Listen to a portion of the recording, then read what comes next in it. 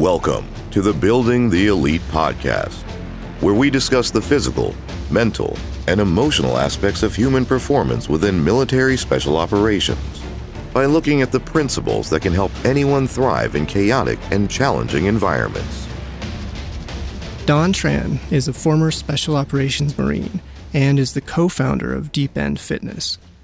Prior to joining the MARSOC, or Marine Special Operations Command, community, Don was a water survival instructor, where he first began learning the skills that he developed over his career and brought to Deep End Fitness. Don was also a JTAC, a Joint Tactical Attack Controller, which is a specialty within U.S. SOCOM that involves the coordination of combat aircraft in close support of ground operations. He finished his time as a Marine Raider in a leadership role as a team operations chief and spent additional time at 4th Force Reconnaissance Company before leaving active duty in 2018. From there, he shifted full-time into his work at Deep End Fitness, where he and his team teach physical fitness and water confidence, integrating the training methods he learned and developed as a maritime special operator. At Building the Elite, we're big fans of the work that Don and his crew are doing at Deep End Fitness, and we encourage our clients to train at their facilities for in-person coaching on the critical skills in the water that they'll need to excel in their selection courses. The concepts that they're teaching have been at the heart of maritime special operations culture for a long time, and it's great to see those benefits becoming more mainstream and reaching not just other competitive athletes, but people from all walks of life, seeking to become more fit while learning to better understand and manage their bodies and stress responses. Don, thanks for joining us here. Could we start out by just hearing about your background and who you are and how you got here? Yes. My name is Don Tran, and I was born and raised in Long Beach, California, and I joined the military at 17 into the Marines as an infantryman, as a mortarman, to be specific. I served 4 years with a unit called 1st Battalion, 4th Marines. And then I went over to be a water survival instructor at Camp Horno, which is a pool on Camp Pendleton. And then after that, went into Marine Special Operations as a raider for 8 years and left active duty in 2018. And then I did a year in the reserves with 4th Force out of Alameda in Hawaii. And currently, I run a company called Deep End Fitness with one of my buddies, Prime Hall. We served in the military together, and that's where we're at now. So let's start at the beginning there. You said you were a water survival instructor? Yeah. In between, after we went to selection for Marine Raiders, I met Prime Hall, my business partner. After we got selected together, we did some team events together, and we kind of became friends in the process, even though we didn't know each other's names because we were just a number at the time. But he offered a job position, like, hey, because I had some time, and we were same at the 1st Marine Regiment on the north side of Camp Pendleton, and he asked me to come over and work at the pool because we had some time, about 9 months before we went over to the actual ITC, which is our individual training course. So that's how I started and working at the pool with him. And what kind of stuff do you do there as an instructor in that setting? Yeah, so most of it is getting Marines and sailors ready for their swim qualifications, and they're checking the box to go on to deployment if they're going on ME, which is the Marine Expeditionary Unit, and going on the Navy ships and stuff like that. So trained maybe 4 or 5 swim calls a day, getting all these units ready to go, whether it's platoon size to even company sizes. And then even orchestrated some trainings for RTC, which is the Recon Training Company. And they didn't have their own pool at the time. So down the road, they would do all the run, swim runs and get ready to head over to the BRC pipeline and get ready for that program. And then besides that, it was just training ourselves and getting ready for special operations, aquatics training. So we had a 15-foot deep pool with a 12-foot ledge, and the rest of the pool was probably around 5 feet deep. And then we had an old jailhouse weight set on the side of the pool, just rusted weights. And that's kind of where we started combining different elements of pool workouts from what we learned in the Marine Corps, and then, bro lifts on the side of the pool. And then we had the hills Camp Pendleton back there too. So combining all through 3 of those elements was a huge game changer for us. Can you tell me more about what one of those workouts would have looked like? We would do some surface swims, underwater swims, and then poolside calisthenics or some basic weightliftings. We deadlifts with, those rusted weights on the side, or we could do snatches with the dumbbells or kettlebells that we brought to the pool side as well. Really, we kind of used the elements of increasing our heart rate and, using some type of anaerobic workouts and then going back down under and holding our breath, which is anaerobic to a certain degree as well, while we're holding our breath, swimming underneath the water, and then adding surface swims as well, which, taps into a different energy source like our glycolic and using energy source. So we were just playing with that concept in the beginning, and that's how we are what Deep End Fitness is today. And so from there, you went through ITC, so the qualification course to be a rater. And then how long were you active as a rater before you got out? So I went to ITC in 2010 and then got to 1st Marine Raider Battalion in 2011. And then I was there until January of 2018. Can you just describe what a raider is for the audience? Yeah, it's the Marines version under SOCOM. So, how the SOCOM has the Navy SEALs, Green Berets, Army Rangers, and then also the Air Force, PJ, CCTs, and stuff like that. And of course, you got the Tier 1 units. But in 2006 is when the Secretary of Defense, hey, the Marine Corps needs their own version in SOCOM as well. So that's when we kind of stood up with a unit called Det 1.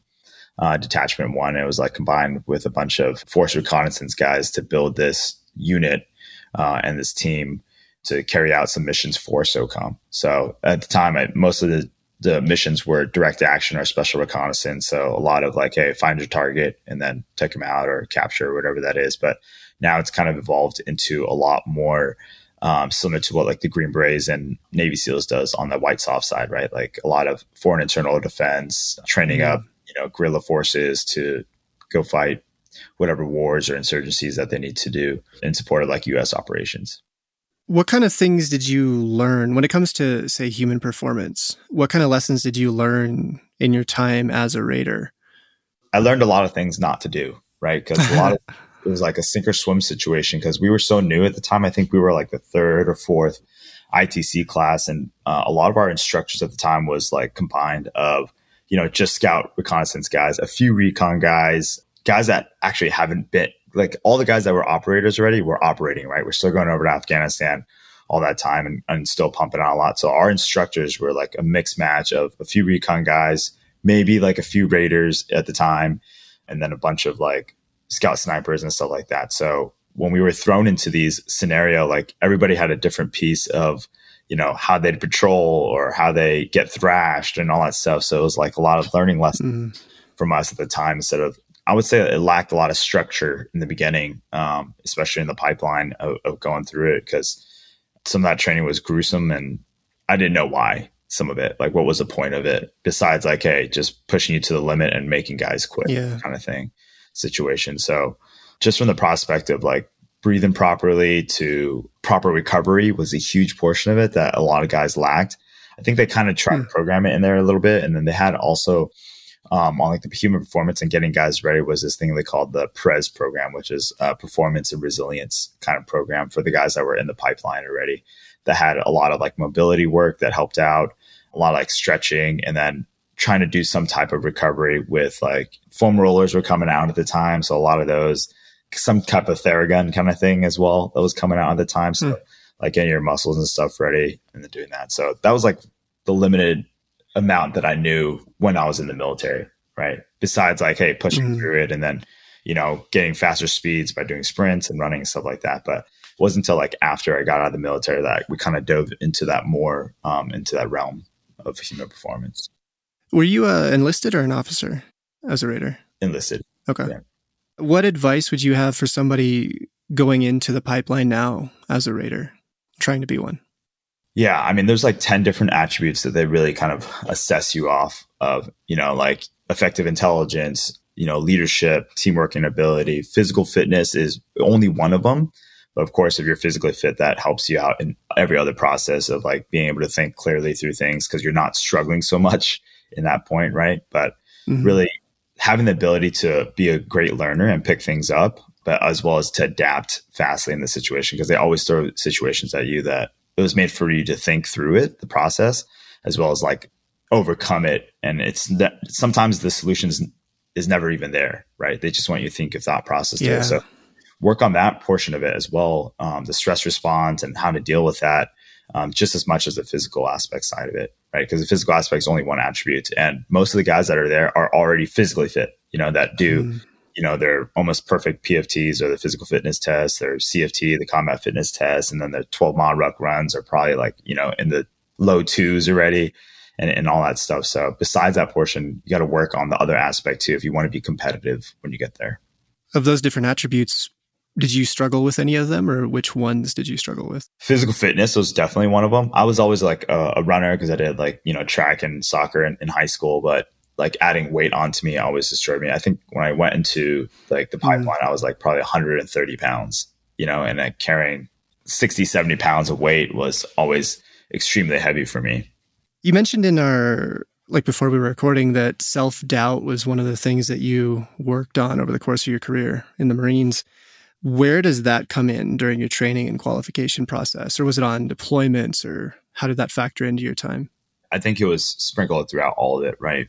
Everybody has that voice inside the head that tells them they can do something, and then the other side that tells them they can't, right? And a lot of external factors can play in to how those thought process flows through your mind. So like for me, when I was going into the military, of course, I was like, I'm 5'8" right now, 170 pounds, right? So think about like way back then, I was probably like $120 going into the military, probably like 5'4", even shorter than I am now, which I'm not that tall, but that kind of played a huge effect into it because, you see guys that are way bigger than you, like cornbread guys from like the Midwest and coming out and just crushing everything. And you're like, that played a huge portion. Like, hey, am I even able to do this job? Am I able to perform just as much as these guys? So going into ITC, I was probably like 130, like 5'8" already, but I was not able to perform and lift as much weights as other guys. So I knew that after selection, I had like that small window to really kind of increase my strength, my endurance, and all that stuff. And that's the time I was working at the pool that kind of allowed me to train and work on myself and get ready to go. And I put on probably like 25 pounds of muscle, like getting ready to go to ITC, because that was such a huge portion of my insecurities going into it. Like the event that actually brought like Prime and I together was one of the ITC team building events. And it was, you had your 45-pound ruck without water and all that stuff. So probably around like 50, 55 pounds. And then it was carrying 2 5-gallon water jugs or 40-pound water jugs for 3 miles. And my forearm and my grip strength completely like blew out. Like I couldn't even do it after like a mile and a half. So Prime was actually helping me carry the weight and all that stuff. And that's how we became really good friends. But that was like something that stuck with me. Like I'm never, ever going to let something like that happen again, that I'm holding the team back because of my physical inabilities to do something, or the strength, or my lack of training to do that. So a quick note here about what Don is describing. Selection courses are designed to assess many different aspects of performance and eventually find a way to break people down so that the instructors can see what's inside their minds when they're struggling. We look at this from a systems perspective, where each individual capacity is connected to the others, and the most important factor is the one that's most limiting at a given time in a given situation. In Don's case, his limiting factor in the event he described was his grip strength, alongside his general ability to carry heavy loads at a low body weight. This physical struggle led to that painful moment of feeling like he was underprepared and holding his team back, which is a terrible feeling and something he swore to never let happen again. You don't want to realize in the middle of selection that you have a limiting factor like this, and you don't have to. As Don described, it resulted from him having gaps in his preparation. If you're preparing for a selection course and want to know how to think about the process and put together all of the pieces involved in effective training so that you don't show up with limiting factors, check out our book, Building the Elite, or sign up for training through our app. You can find both at buildingtheelite.com. Now back to Don. That was like my first kind of self-doubt portion of it, because I literally held the team back so much. And then at the end of selection, I got boarded. So not all guys get boarded, right? Some guys like just flow right through and they pass with flying colors, but I got boarded for my ruck time, which was like 2:36 or something like that, which I thought was really good. But at the time it was unknown distance. So, I was like trotting, kind of like taking my pace. And then I see guys just blowing past me. I'm like, okay, got to speed it up. But the other thing was, my grip strength portion of it. And then as well as some other psych stuff as well, like drinking and stuff like that at the time. Your Marines back in the day when I was young age, getting in trouble with that. So, but that was like, okay, cool. A portion of the self-doubt. And like, I always thought about like why I couldn't perform the same level. And then sometimes in my mind, I'm like, in the genetic side, I'm like, oh, you're a small Asian dude, like you're not made to do this. You're not meant to do this. And that's what some of the instructors would tell you throughout your career. And people would tell you, well, because in the military, it is like somewhat, very open about racism or open about like stereotypes. And they'll tell you and kind of put that into your mind. And that's natural for you to start thinking that on your own as well. Right. Because even before that, some other things, like I got picked to be a Mormon because I was Asian as well, which, I don't care. I love being a Mormon. What's the connection there? Well, because the math that you have to do, like as an FD, the points to drop, the coordinates and all that stuff. So anyways, but that's always kind of stuck in my mind. Like, hey, is this going to be holding me back, or do I have a choice here to like prove them wrong and show them that I can be a viable member and contributing member to the team and all that stuff. So that's how it definitely kind of starts. But going into ITC, it was the same thing, right? Even though I came like as physically fit as I possibly could, and, as fast as I could, the best in the water as I possibly could be, there's like points throughout ITC that are made to break you all the time. Yeah. And that's by design, but then I didn't think it was by design. It was like, oh man, these guys are after me and all that stuff kind of thing. So of course, throughout the process, it's like always a choice of like, hey, man, are you able to do this? And then really understand. I mean, a lot of the military podcasts, and I'm sure you guys talk about it, is like, hey, understanding your why, or like, what's your deepest reason that makes you want to succeed and pass on to the next thing, right? And for me, it was like, cliche as it is, like my dad, when I was growing up, always told me like, hey, whatever you were going to be the best at it. And I thought that this was my opportunity to be the best. I didn't go to college like my sisters and all my cousins and all that stuff, or be like lawyers and engineers or whatever, they were being. And so this was like my way of proving myself to the family and like to show my self-worth. I was able to do something for it. So, but after ITC graduated, like I thought I was like on top of the world and all that stuff. And then we went into the unit, and it was kind of like the same thing. Like I remember checking into 1st Marine Raider Battalion one time, and we had this guy, Master Sergeant Durbin at the time. I think he retired as a Master Guns, but old recon guy. And he was like, the first day we got there, he was like, all right, who wants to go to airborne? Everybody raises their hand. Who wants to go to dive school? Everybody raises their hand. Who wants to go to free fall? He's like, no, none of you guys aren't going to any schools till you prove yourself at the T cell is what we're at, like the training cell. So like help organize the ranges and for all the team guys and all that stuff. So that was like another kick down. But all throughout it, it's like, hey, now you have to show your worth again, and consistently, like no matter what you do in the military career, it's never over. You always have to continue to prove yourself. You always have to continue to overcome whatever self-doubt and all these things people tell you to go to get you where you are.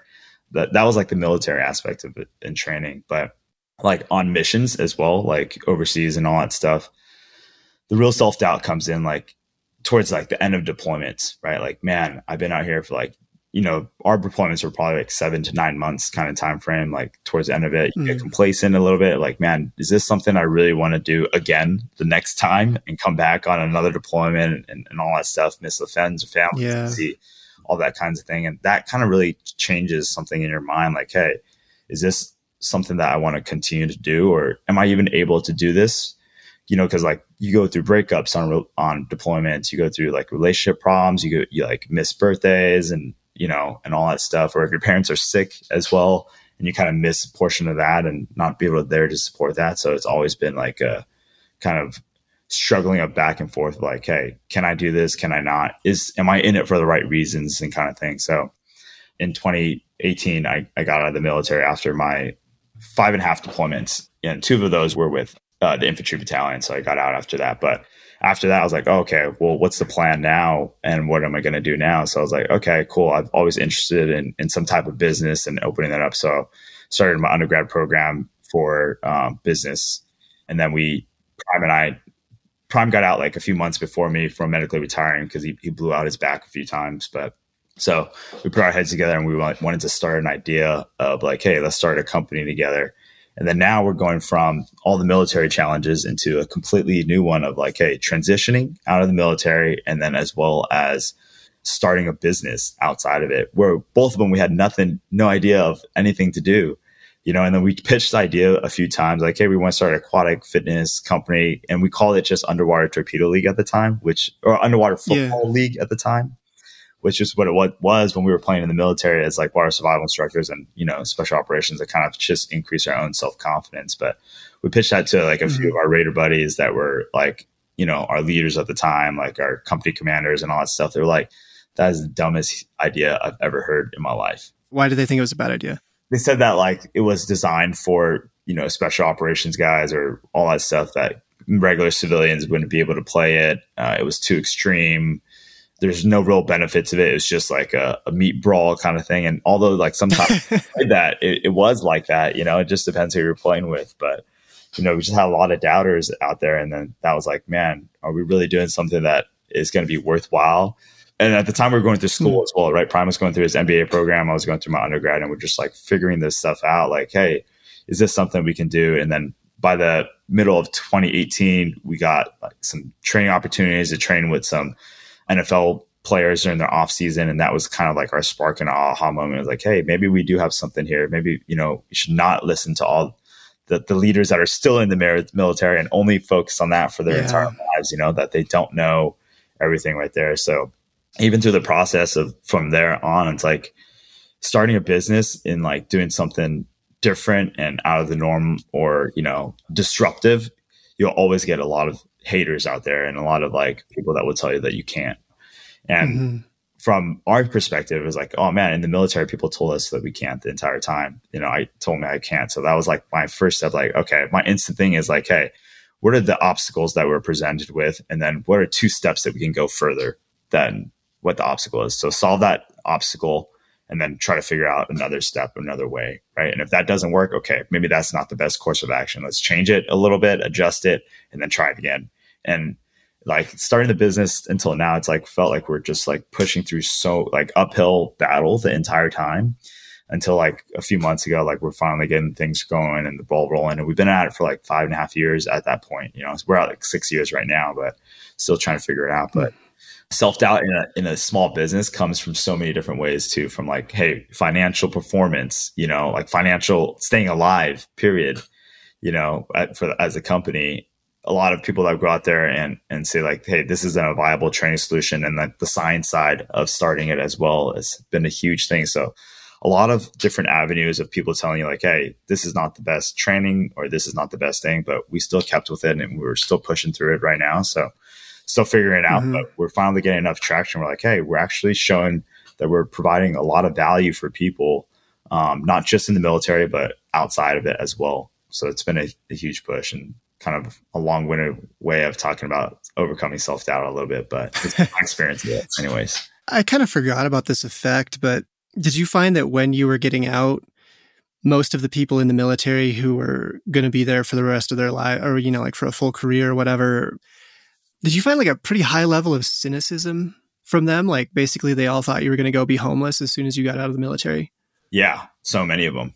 Part of it is because like if you were a decent guy, they would want them to stay in with you. I mean, for you to stay in with them, right? To kind of go through that struggle bus and like be on the same journey as them and go through the same things. But man, I saw like all the guys. So I did, 12 and a half years ish in the military in the active duty, right? And I was like, it was my turn to go over to the East Coast in North Carolina, be an instructor, and then come back maybe to the teams and then, serve as a team chief or some type of higher position. But man, I saw all those guys about their divorce rates and how much mental issues and they were struggling with that. They never really told anybody about, right? Because like going to this, whatever it was like against the grain, against like asking for help was like non-heard of, and like guys were like getting out and like extremely struggling, even after 20 years of transitioning, or 20 years of in the military and transitioning out. It's still such a hard thing for them. And we see that now so much with our nonprofit and we're trying to help these guys out too.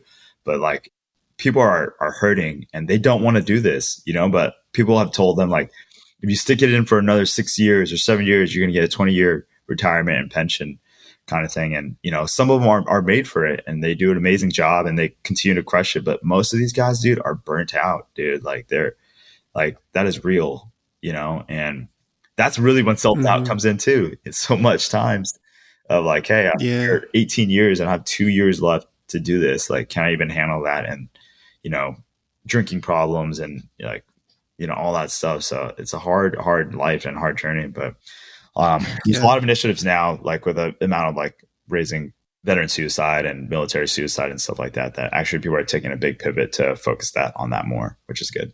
I mean, yeah, there's that weird pressure to stay in, like people want you to stay on the bus with them or however you phrase it. And then the other piece of it is that you're going from somewhere where you've worked really hard to gain this sort of status or like this position in a well-respected elite community. And you're surrounded by people like you, like there's a lot to be said for the sense of belonging that you have there. And I think that's also one of the things that you don't realize until you leave, like how different the civilian world is going to be if you don't manage to find your people again, like how isolating it can be. But that's one of the biggest like steps or jumps that you have to make, is going from somewhere where you had this sort of status where you were accomplished and it meant something, to the civilian world where nobody cares. No one knows what you did or could understand it really anyway. And you just kind of start over as a new guy, like you started as, what would you have been, like a 30-year-old undergrad in college? Yeah. And that's a hard thing to do. Yeah, exactly though. But, in the military, you're always given a mission, right? And that's clear, concise, like, hey, you're about to go overseas and, you need to set up a VSP site or whatever that is. And you're going to find these insurgents, you're going to kill them. And then when you get out of the military, you're like, oh shit, like, what's my mission here? Is it to go through college? Is this for me? Is this like a time that I could focus on myself or figure myself out?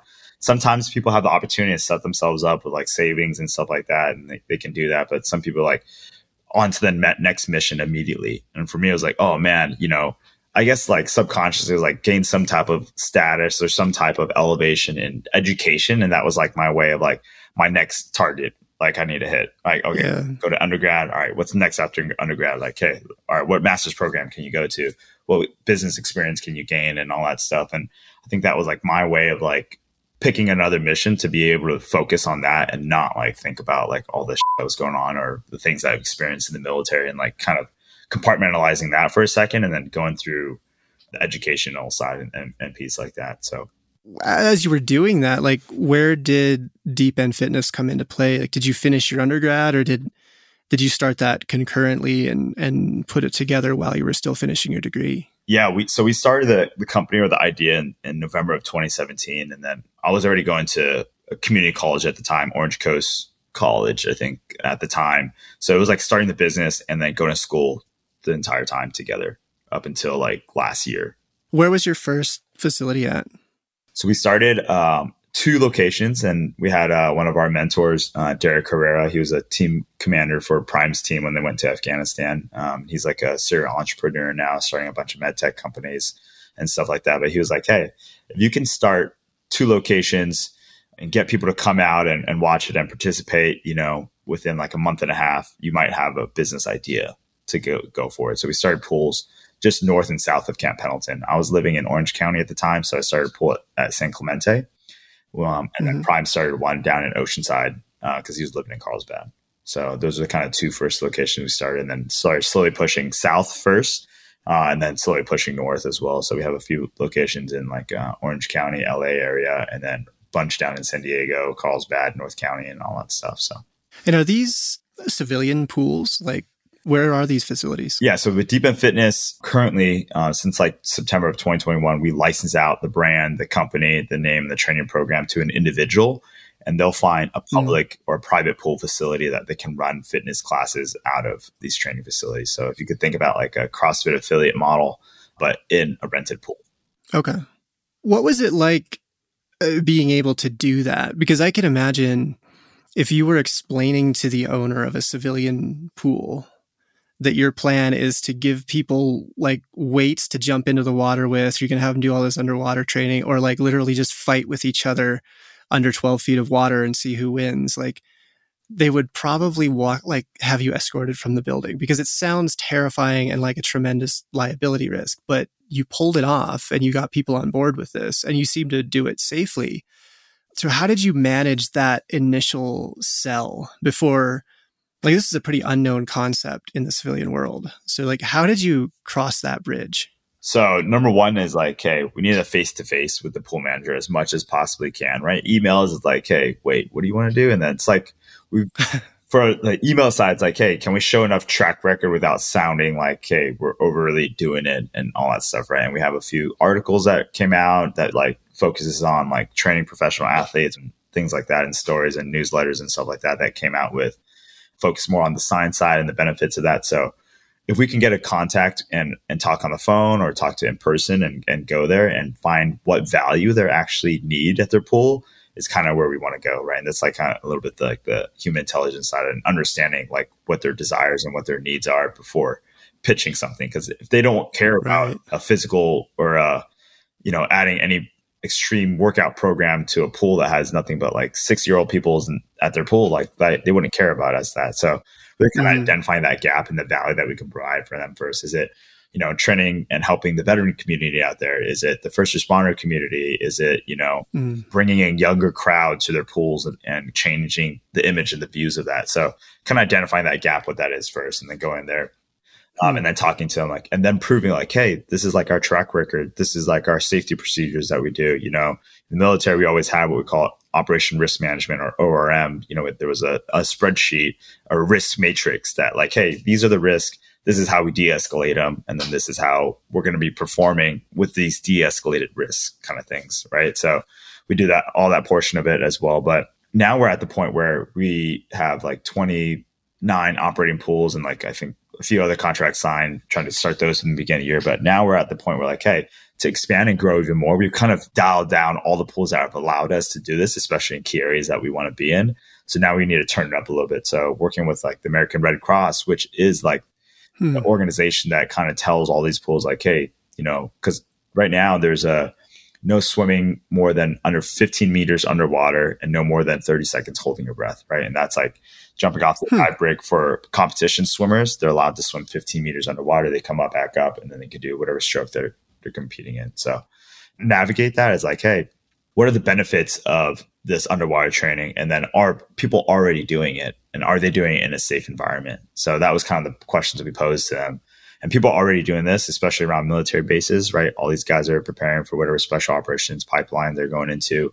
And then a lot of free divers are already doing it and all that thing. So is there a way that we can provide a safer training tools and having the knowledge and the education to push out to these people? So that's the kind of goal that we're attacking it from that angle right now with it. So understanding their values and how to provide value for them, and then giving them a solution for that in some type of training that we have.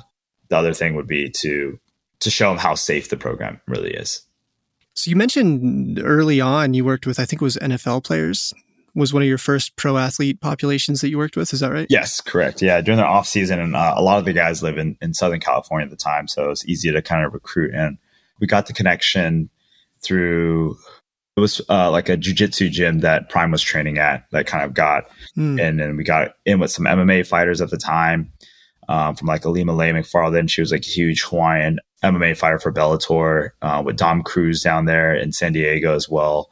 And that kind of opened the doors and like kind of gave us the attention of like their professional athletes network, and like, hey, this is the type of training that we want to do. You guys want to come out and check it out. And we ended up running like a 6-week off season with like maybe 8 NFL players in the pool, and we started training them. But that was like a huge learning experience where I was like, hey, how can we relate the water to what an NFL athlete is doing on the field?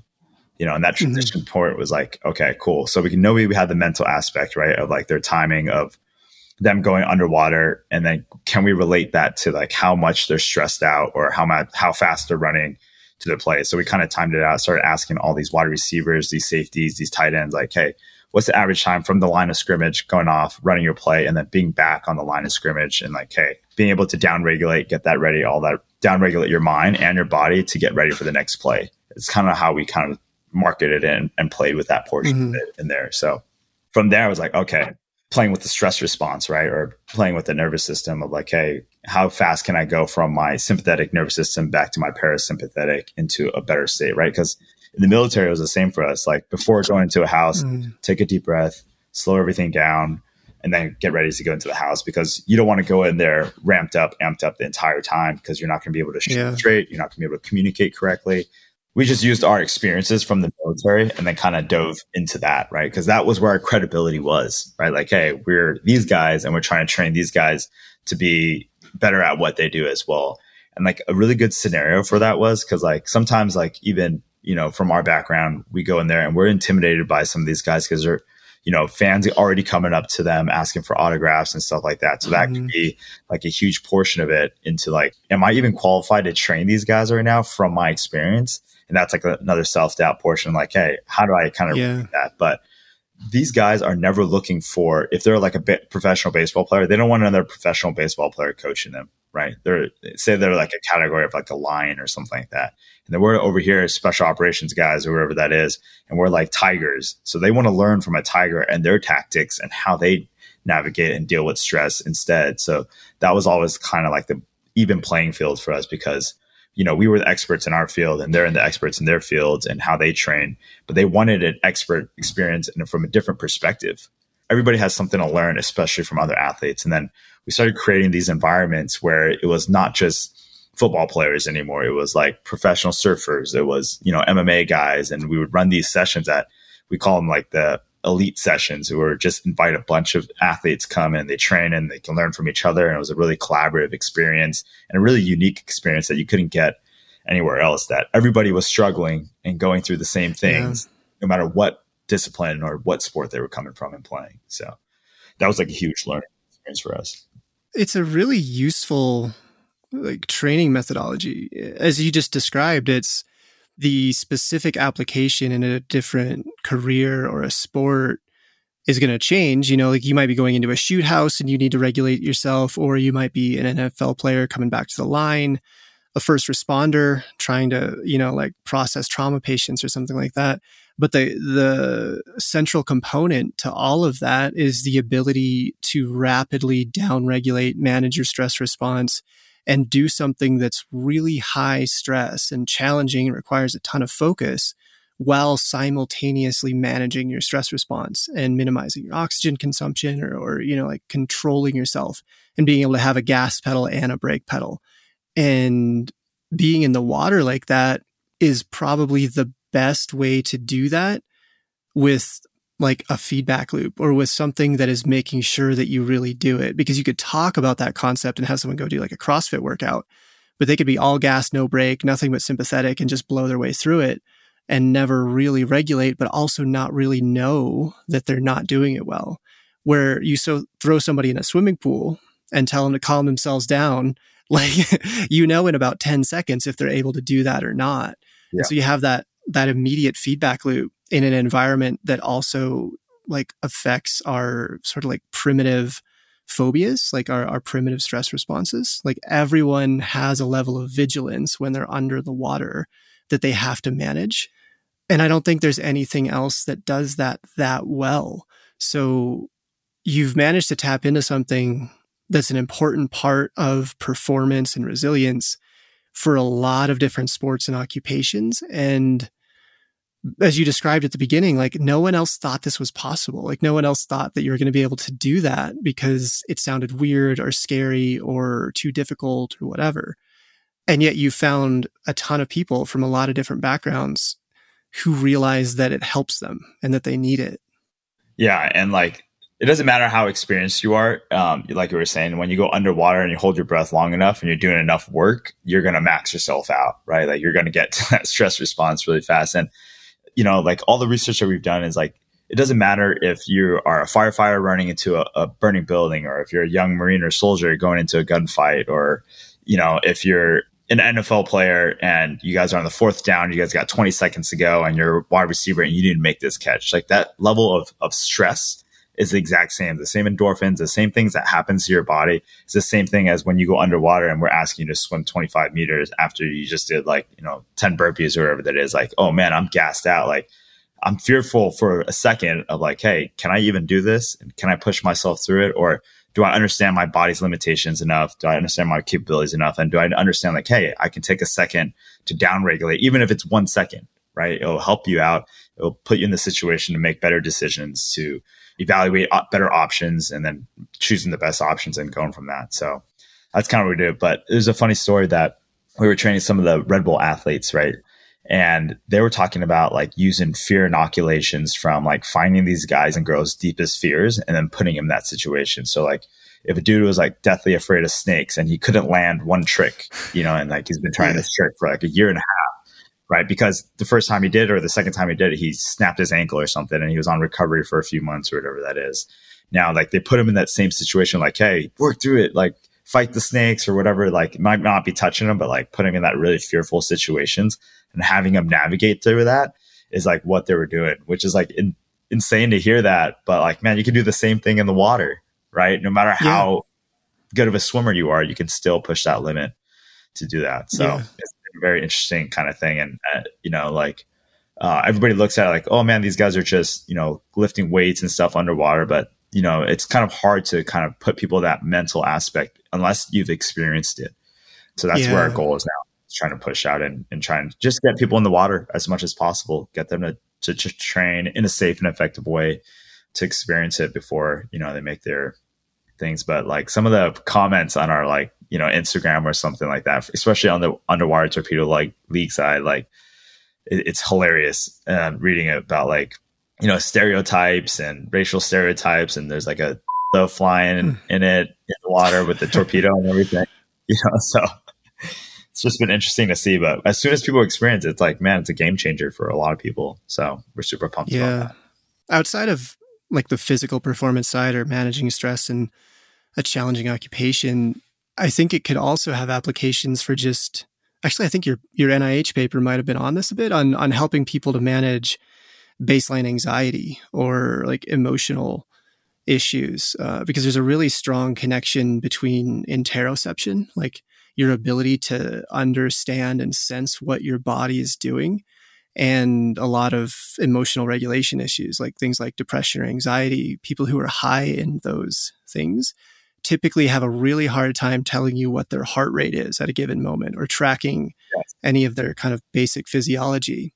And that's intrinsic to what you're doing when you're in the water. Like you have to understand your physiology and how your thoughts and your mind is affecting what's happening in your body, and then track what your body's doing and how much oxygen you have left and like how much more time you've got and what you could do to change that trajectory. So aside from, like if you're an NFL athlete or an MMA fighter, I think there are a lot of just regular people who would really benefit from this, because it's a way to learn how to like sense into your body and understand the connection between what you're doing in your head and what you're doing in your body, and then your emotional state at the same time. Yeah, that's huge, right? Like, I mean, on the research paper, and what we did was like, hey, decrease amount of anxiety, depression, and kind of better being able to manage stress response and having like a positive affluence. So like understand like, hey, there's a positive outcome out of all this if I put myself into like the stressful environment or whatever that is, right? So people go through the same stress response like we were talking about, like, and that could be the same thing of like having a fight with a significant under or whatever that is. But at a deep end fitness session, we try to put them in that stress response probably like 20 to 40 different times, right? And 20 and 40 different times of you like, hey, I'm stressed out right now. I don't know if I could do this. Okay, wait, I'm going to slow my heart rate down. I'm going to do my breathing patterns, and then I'm going to get ready for the next thing and then go back down underwater. That constant going back and forth, like, hey, am I okay? All right, I'm checking myself. I'm ready to go back down.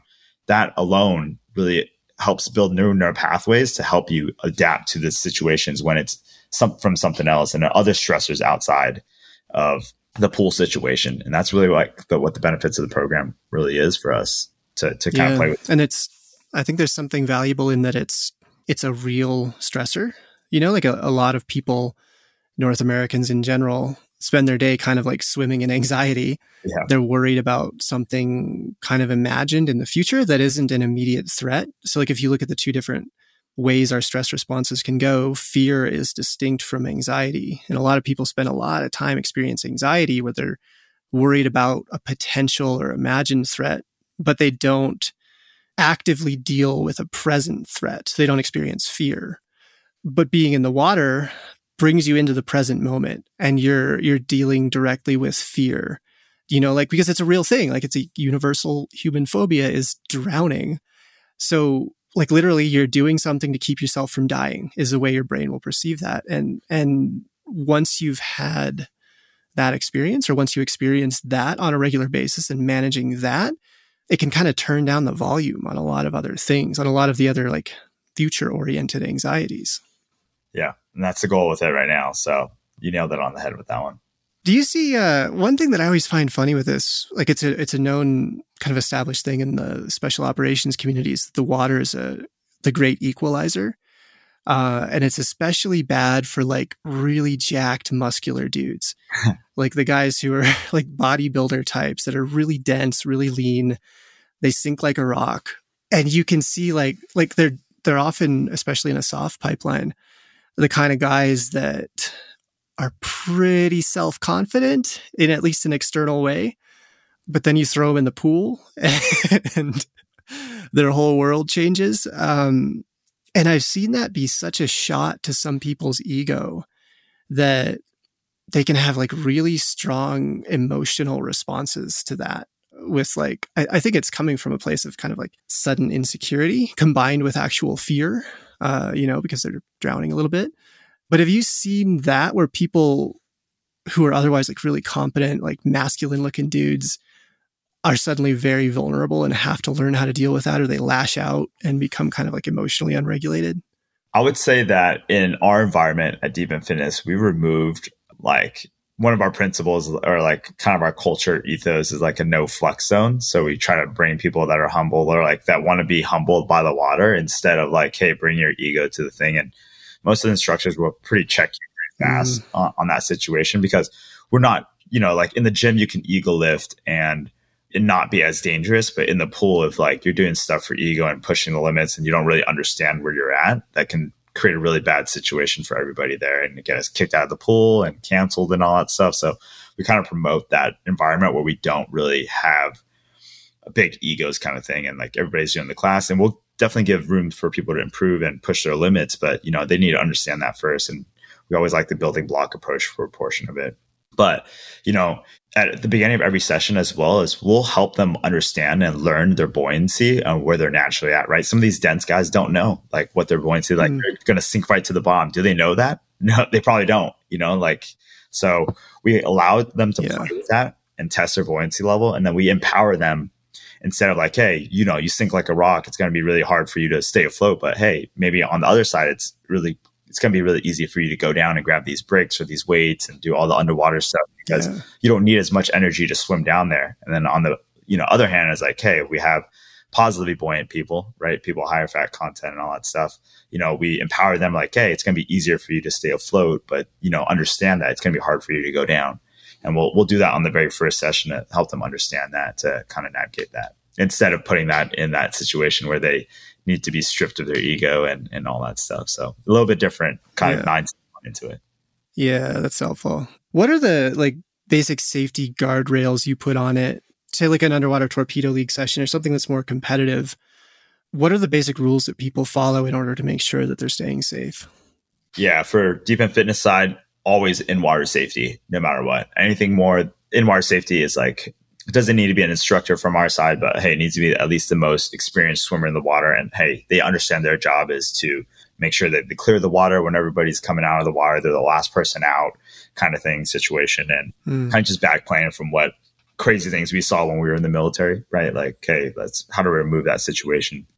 Another thing we have what we call a circle of trust. So we understand we do their names, their swimming background, and like their personal goals for the day. So like goal intentions and the goal setting in the beginning of it. But it gives the instructors the ability to understand everybody's swim capabilities for that day. If there's a new class or something like that, right? If you're really experienced with most people in the class, then you're not going to be really as vigilant as possible. But if there's a new person that give their experience, it allows them to do that as well.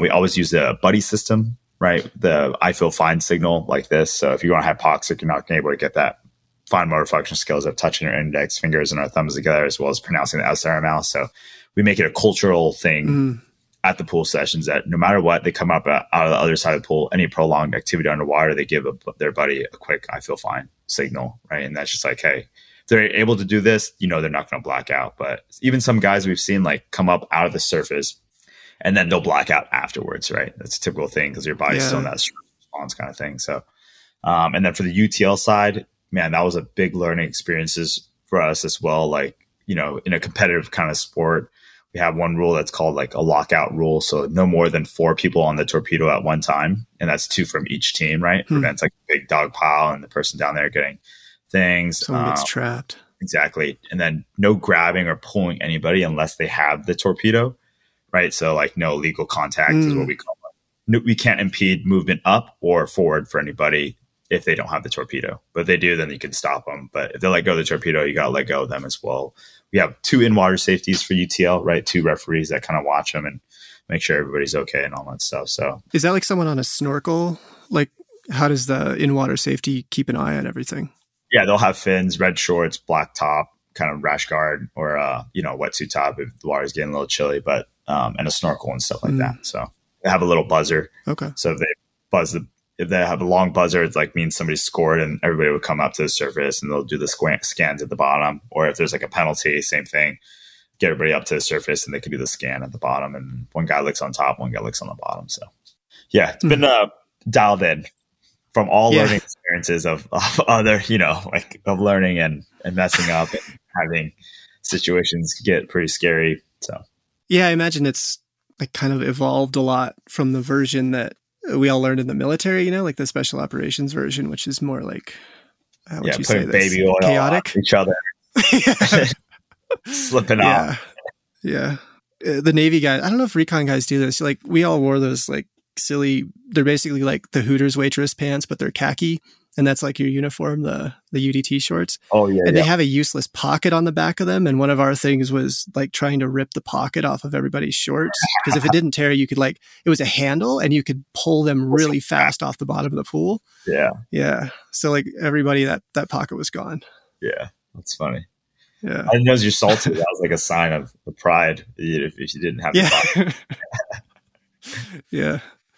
Okay. So like on our side, through BTE, we coach people or train people who are going into special operations pipelines. And this is one of like the water competency side of it is one of the most difficult things for us to manage online, because you can't really write in a workout and tell someone to just go to the pool on their own and go do a bunch of drown proofing and underwater skills. So we actively try to send them to you guys in whatever population center they're hopefully at. And you're at, what did you say now? 29 facilities? Yeah, 29 different locations right now. Yeah. Is this all within the US, I assume? All within the US, yeah. So this is like, we've had some interest like towards the end of 2023 and looking at like UK. We had an instructor come out to Southern California to do some training with us, and then he's heading back to start something out there. We had some interest in like the Philippines and the UAE, Australia, of course, because they're a big water community environment, but going to start exploring what that looks like this upcoming year. But no real experience in the international expansion kind of phase yet. So got to do a lot of research and make sure that we protect the brand, protect the people that are going to be participating. Yeah. There's a lot of those selection courses, say SAS or the Australian guys, where they don't have a huge swimming component. Like they don't have to be able to swim multiple miles like a bud student or something, but they all have water comp things where they have to be able to tread water, go through some underwater drills, maybe a beehive tread or something like that. Basically just not panic and not drown. Yeah. And so, there are a lot of these places where being able to go for in-person training would be super useful. Yeah. And like a huge market for us now that we're looking at it is like getting people to be comfortable before they go freediving in like a lot of tourist spots. Right. That's a huge thing, because that's a lot where people go snorkeling and like they have accidents or drowning incidents when they're snorkeling and they want to go in Hawaii and see all these things. So it's kind of a different market that we're tapping to that we didn't really mean to, but all these people are hitting us up. And that was kind of more of the international, like in the Philippines for like the resorts, in Thailand at the resorts and stuff and getting people ready before they go out, or else they can't really have fun if they don't really understand the principles and they just throw on some snorkels and they go out, that kind of ruins it. So it's an additional way for everybody to capital as well as better prepare them for a better experience.